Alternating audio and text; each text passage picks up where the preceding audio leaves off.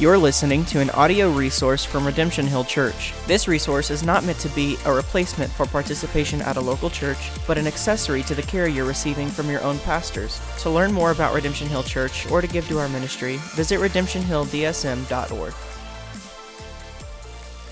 After this, Paul left Athens and went to Corinth, and he found a Jew named Aquila, a native of Pontus, recently come from Italy with his wife Priscilla, because Claudius had commanded all the Jews to leave Rome. And he went to see them. And because he was of the same trade, he stayed with them and worked, for they were tent makers by trade. And he reasoned in the synagogue every Sabbath and tried to persuade the Jews and Greeks. When Silas and Timothy arrived from Macedonia, Paul was occupied with the word, testing to the Jews that the Christ was Jesus. And when they opposed and reviled him, he shook out his garments and said to them, "Your blood be on your own heads. I am innocent. From now on I will go to the Gentiles." And he left there and went to the house of a man named Titius Justus, a worshipper of God. His house was next door to the synagogue. Crispus, the ruler of the synagogue, believed in the Lord together with his entire household, and many of the Corinthians, hearing Paul, believed and were baptized.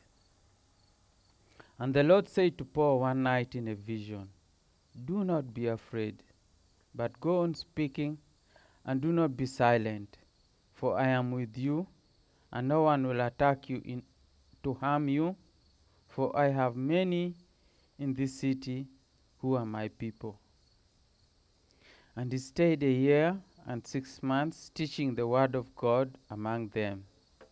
But when Gallio was proconsul of Achaia, the Jews made a united attack on Paul and brought him before the tribunal, saying, "This man is persuading people to worship God contrary to the law." But when Paul was about to open his mouth, Gallio said to the Jews, "If it were a matter of wrongdoing or vicious crime, O Jews, I would have reason to accept your complaint. But since it's a matter of questions about words and names and your own law, see to it yourselves. I refuse to be a judge of these things." And he drove them from the tribunal, and they all seized Sosthenes, the ruler of the synagogue, and beat him in front of the tribunal. But Gallio paid no attention to any of this. This is the word of the Lord. Amen. You may be seated. Thanks for standing for the reading of God's Word.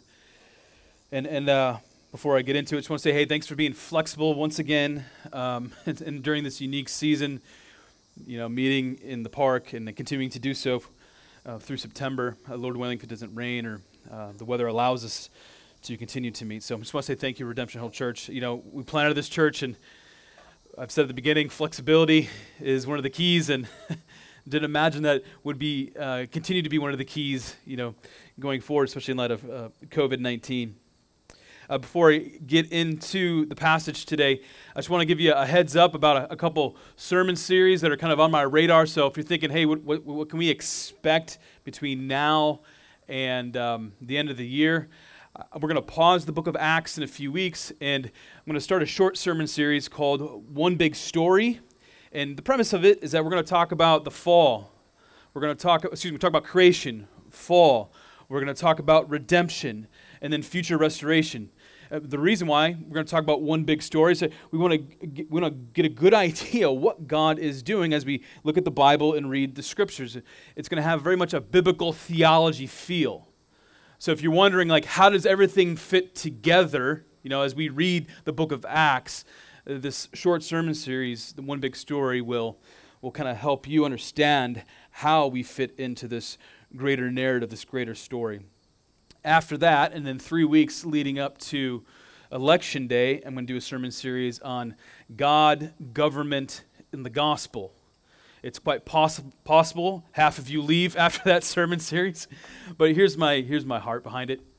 It's simply this: we need to get our hearts ready. We all go through this every 4 years. Politics is divisive, and as Christians, we want God to be working in our hearts, not only when you go into the voting booth, that's what you choose to do, but afterwards as well, because we know afterwards people are going to be upset, and then you get on social media, and you know half of the country's not going to like what's going on. And as Christians, I think God calls us to love well despite the circumstances. And so we're going to do some heart checks as we talk about God, government, and the gospel. And by the way, I'm not going to tell you who to vote for. It's not how I roll at all. I want you to seek the scriptures, and I want you to pray. And also, I believe that we all have a conscience we all need to listen to. So that's all kind of on the horizon. So we're obviously back in the book of Acts here, sermon series called The World Turned Upside Down. Part of the reason why this sermon series is called The World Turned Upside Down is because we read in Acts individual lives, families, communities are wholly transformed through faith in the gospel of Jesus Christ. It's crazy. You just keep flipping the pages in the book of Acts. That's what we continue to see. Lives are transformed.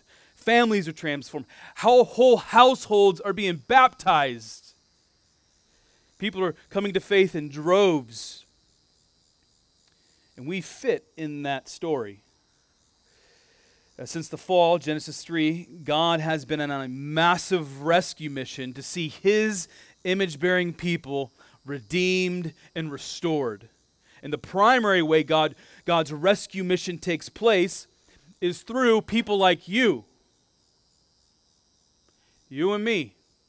We are the means, we are the tools in which God uses for his rescue mission to take place. If you have been redeemed and you have hope for a full and final restoration because of Jesus, God uses you to tell others about God's rescue mission. And as we're going to see today, the key ingredient to being a part of God's rescue mission is faith. Faith that it is God who saves. So I'm going to briefly pray, and then we'll dive right into Acts 18, verses 1 to 17. Heavenly Father, once again, we come wanting to submit to your word. We come under your word wanting it to instruct our heart and to continue to transform our lives. Lord, we want to be used by you. And as we're going to see today from your word, we want to have the faith to share well to others who don't know Jesus, the glorious message of the gospel. So by the power of the Spirit, we trust that you are here indeed working in the heart of every single believer. So come, instruct our lives and our hearts in Jesus' name. Amen. All right, evangelism. Telling other people about Jesus is, as you know, one of the dominant themes in the book of Acts. No matter what else you think about Acts, you cannot get away from the subject of Christians telling other people about Jesus Christ. And of course, because I believe God's word continues to speak to us, we are called to carry on the word that we read in Acts. But here's the question I want to ask you all. If God calls us to tell others about Jesus, why are so many Christians hesitant to do so? What keeps Christians from sharing the good news? What is preventing you from sharing the gospel? I think it's a fair question. I think if you even did a diagnosis of your own heart, you could ask that question and be like, whoa, I remember that time. If I'm being honest, while I'm more extroverted than most people, I have found myself in situations where I knew God was calling me to share the gospel, but I was afraid. or I didn't know what to say. I hesitated, or there was some type of barrier, and I'm like, I know God's calling me to do this. Why didn't I not do it? And oftentimes I'm doing that in retrospect. For as much as I can run my mouth, there have been times I did not know what to say. And why? Why the hesitation? So my aim this morning is to show you, again, from Acts 18, that you're actually free to share the gospel without fear and without hesitation because of the sovereign election of God. That's what we see in Acts 18. You are free to tell others about the good news of Jesus Christ with absolute freedom. There's nothing holding you back. You can share the gospel knowing at the end of the day, it is God and only God who saves. This also means you and me are not a savior. That should be freeing. Parents, you are to teach your children about the Lord. But remember, you cannot save your kids. When you go to work, right? God's calling you to be an ambassador in the workplace. But you are not your coworker's savior.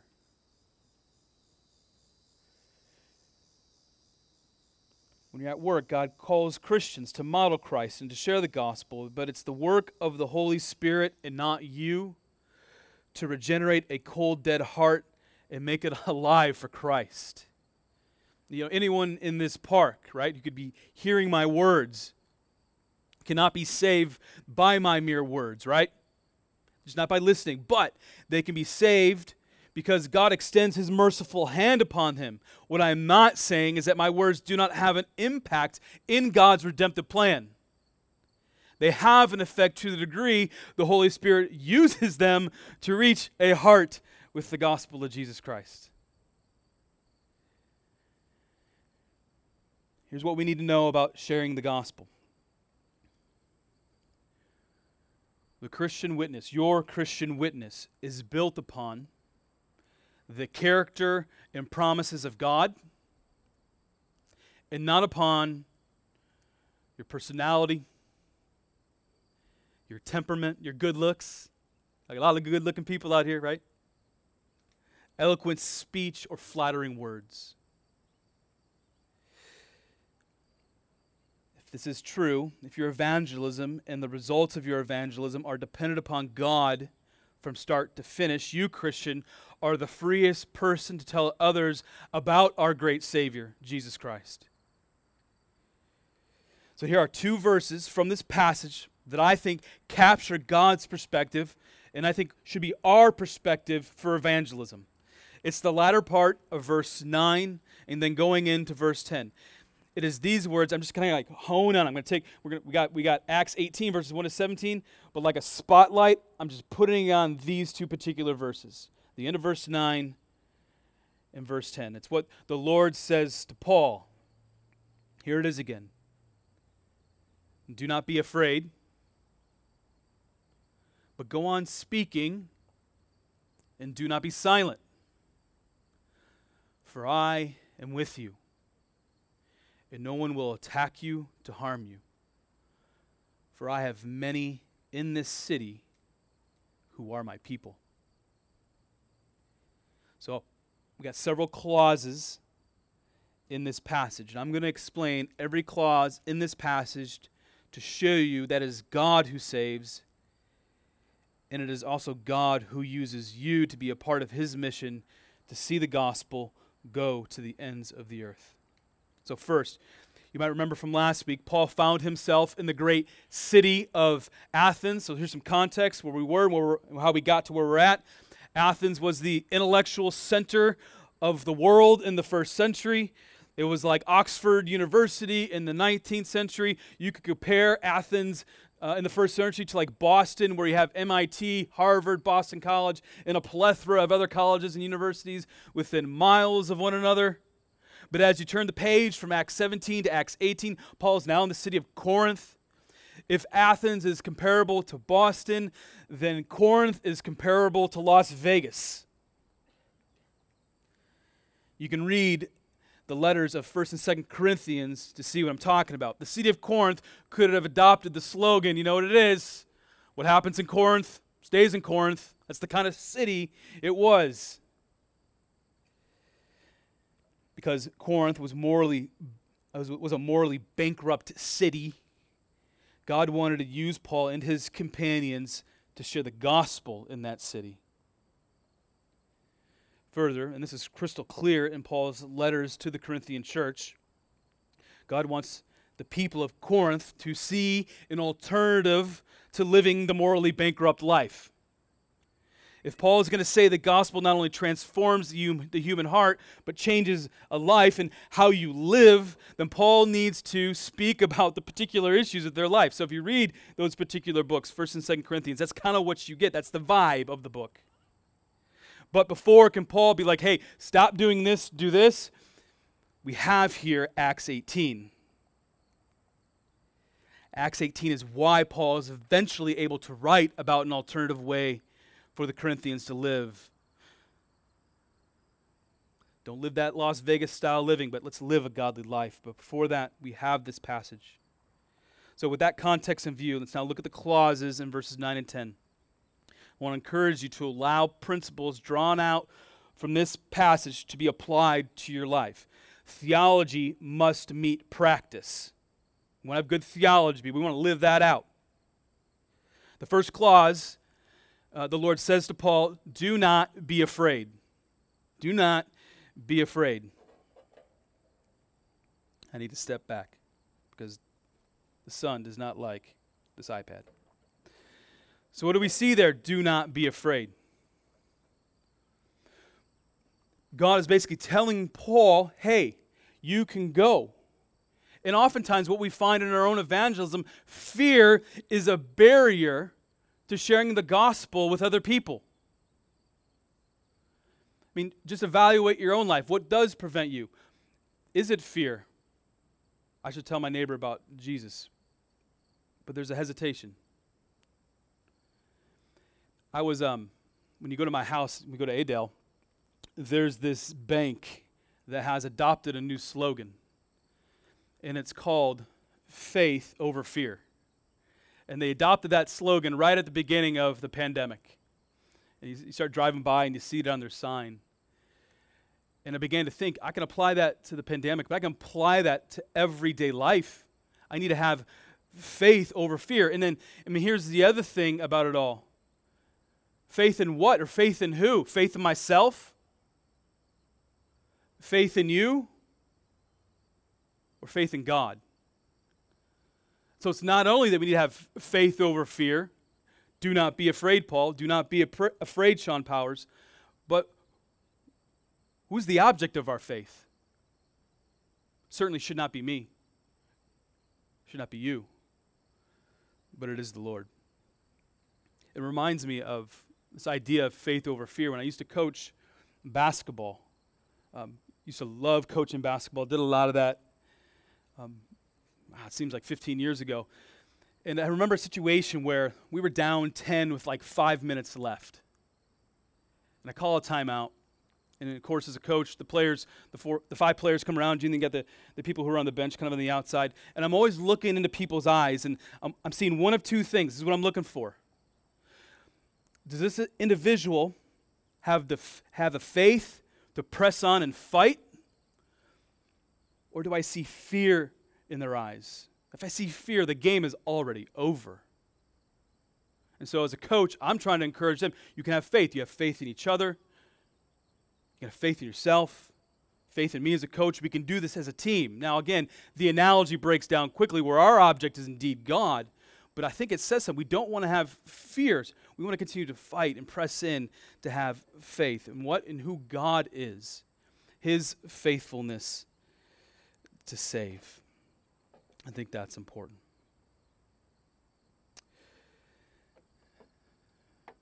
We oftentimes do not move forward in sharing the gospel because we're held captive to fear. But God wants to set us free from that and have faith. The other clauses that we see in this passage is that we do not be silent, but we actually need to speak. That's actually an imperative in the Greek, if you read it. You need to continue to speak, Paul, and then do not be silent. Oftentimes, as Christians, we need to be reminded of that. We can't fall back. We need to press forward and speak. We must not be silent when it comes to preaching the gospel of Jesus Christ. Now, what I am not saying is that we want to be unthoughtful about preaching the gospel to our culture, right? We must use wisdom. We must be winsome, But we must never be silent. But we must continue to speak. Never back down, but press ahead.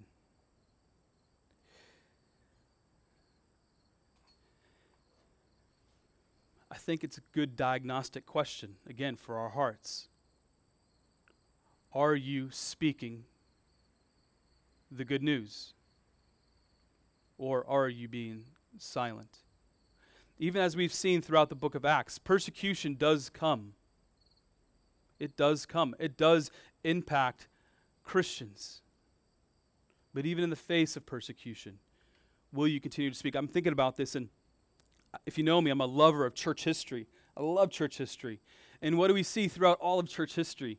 Especially in moments of persecution. You see men and women who love Jesus, who are living for Jesus, who are speaking for Jesus. And then you find them what? Being persecuted. But even in the face of their persecuted, even if they're about to be burned, my mind goes to the 16th century, especially in England. Even when they're about to be burned, they look at their persecutor and still preach the gospel in love and with truth. My mind just gets animated thinking about them. So they continue to preach, and they will not be silent. The same is for us. Do not be silent, but continue to speak. Other clauses in this passage include this idea that in Corinth, God has already elected people to be saved. So he tells Paul, go into the city, for there are already people in there. I take that to mean, Paul, you can go because as you preach the gospel, it will bear fruit. Now that does come to bear with what I call the doctrine of election. So I'm reformed in my soteriology. I believe in the doctrines of grace. And this particular passage is one reason why I believe in the doctrines of grace. So we can go and preach and do it with freedom. Why? Because God has already done the work. You, my friend, are supposed to be a tool in God's hand to preach the good news. So that takes off all the pressure, doesn't it? Again, it goes back to what I said earlier. We're not other people's saviors. And so pressure's off. It's on God. We're just simply to be used by Him. And so that brings up the next issue. What are we to do? It's this, to be faithful. Not only to have faith that God is at work, but be faithful to Him as He calls us into particular arenas of life. Because He has already done the work. We just want to be faithful. That's what God is calling us to do this morning.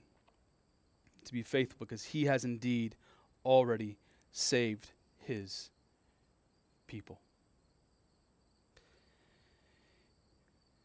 As we think about this particular passage, I'm reminded of John 10.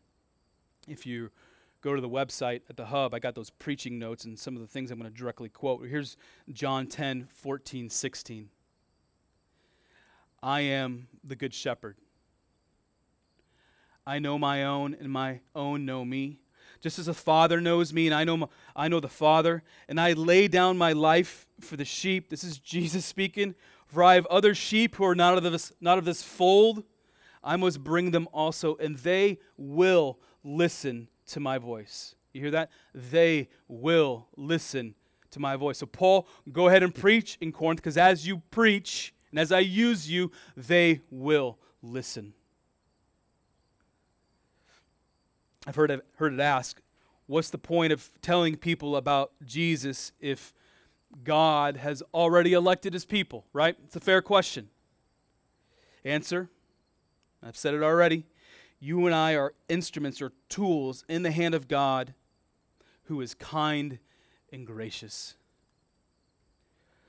Paul was called to be faithful to the Word of God. We are called to be faithful to the Word of God. And as we are faithful, we experience the joy of being on God's mission to see his people saved. So you can see from Acts 18, you are free to share the gospel without fear. You are free to tell others about the good news of Jesus Christ with freedom. And you can share the gospel knowing at the end of the day, God is the only one who saves. God is simply saying to you, hey, put your name in the blank. Hey, Sean, come join me. Hey, fill in the blank. I want you to experience the joy of telling other people about my son Jesus. Hey, fill in the blank again. I want you to be a part of the greatest rescue mission that this world has ever seen. So the question is, will you join God? Let's pray. Father, we thank you for your word. We thank you for this particular word. That you are abundantly kind and gracious to us, and you still call us out into the world. You call parents to tell children about Jesus. You call us in our workplaces to tell others about Jesus. You send us out into communities. You send some to be missionaries all across this world to tell others about Jesus. And we thank you that we are free from the pressure of feeling like it's us who needs to do it all.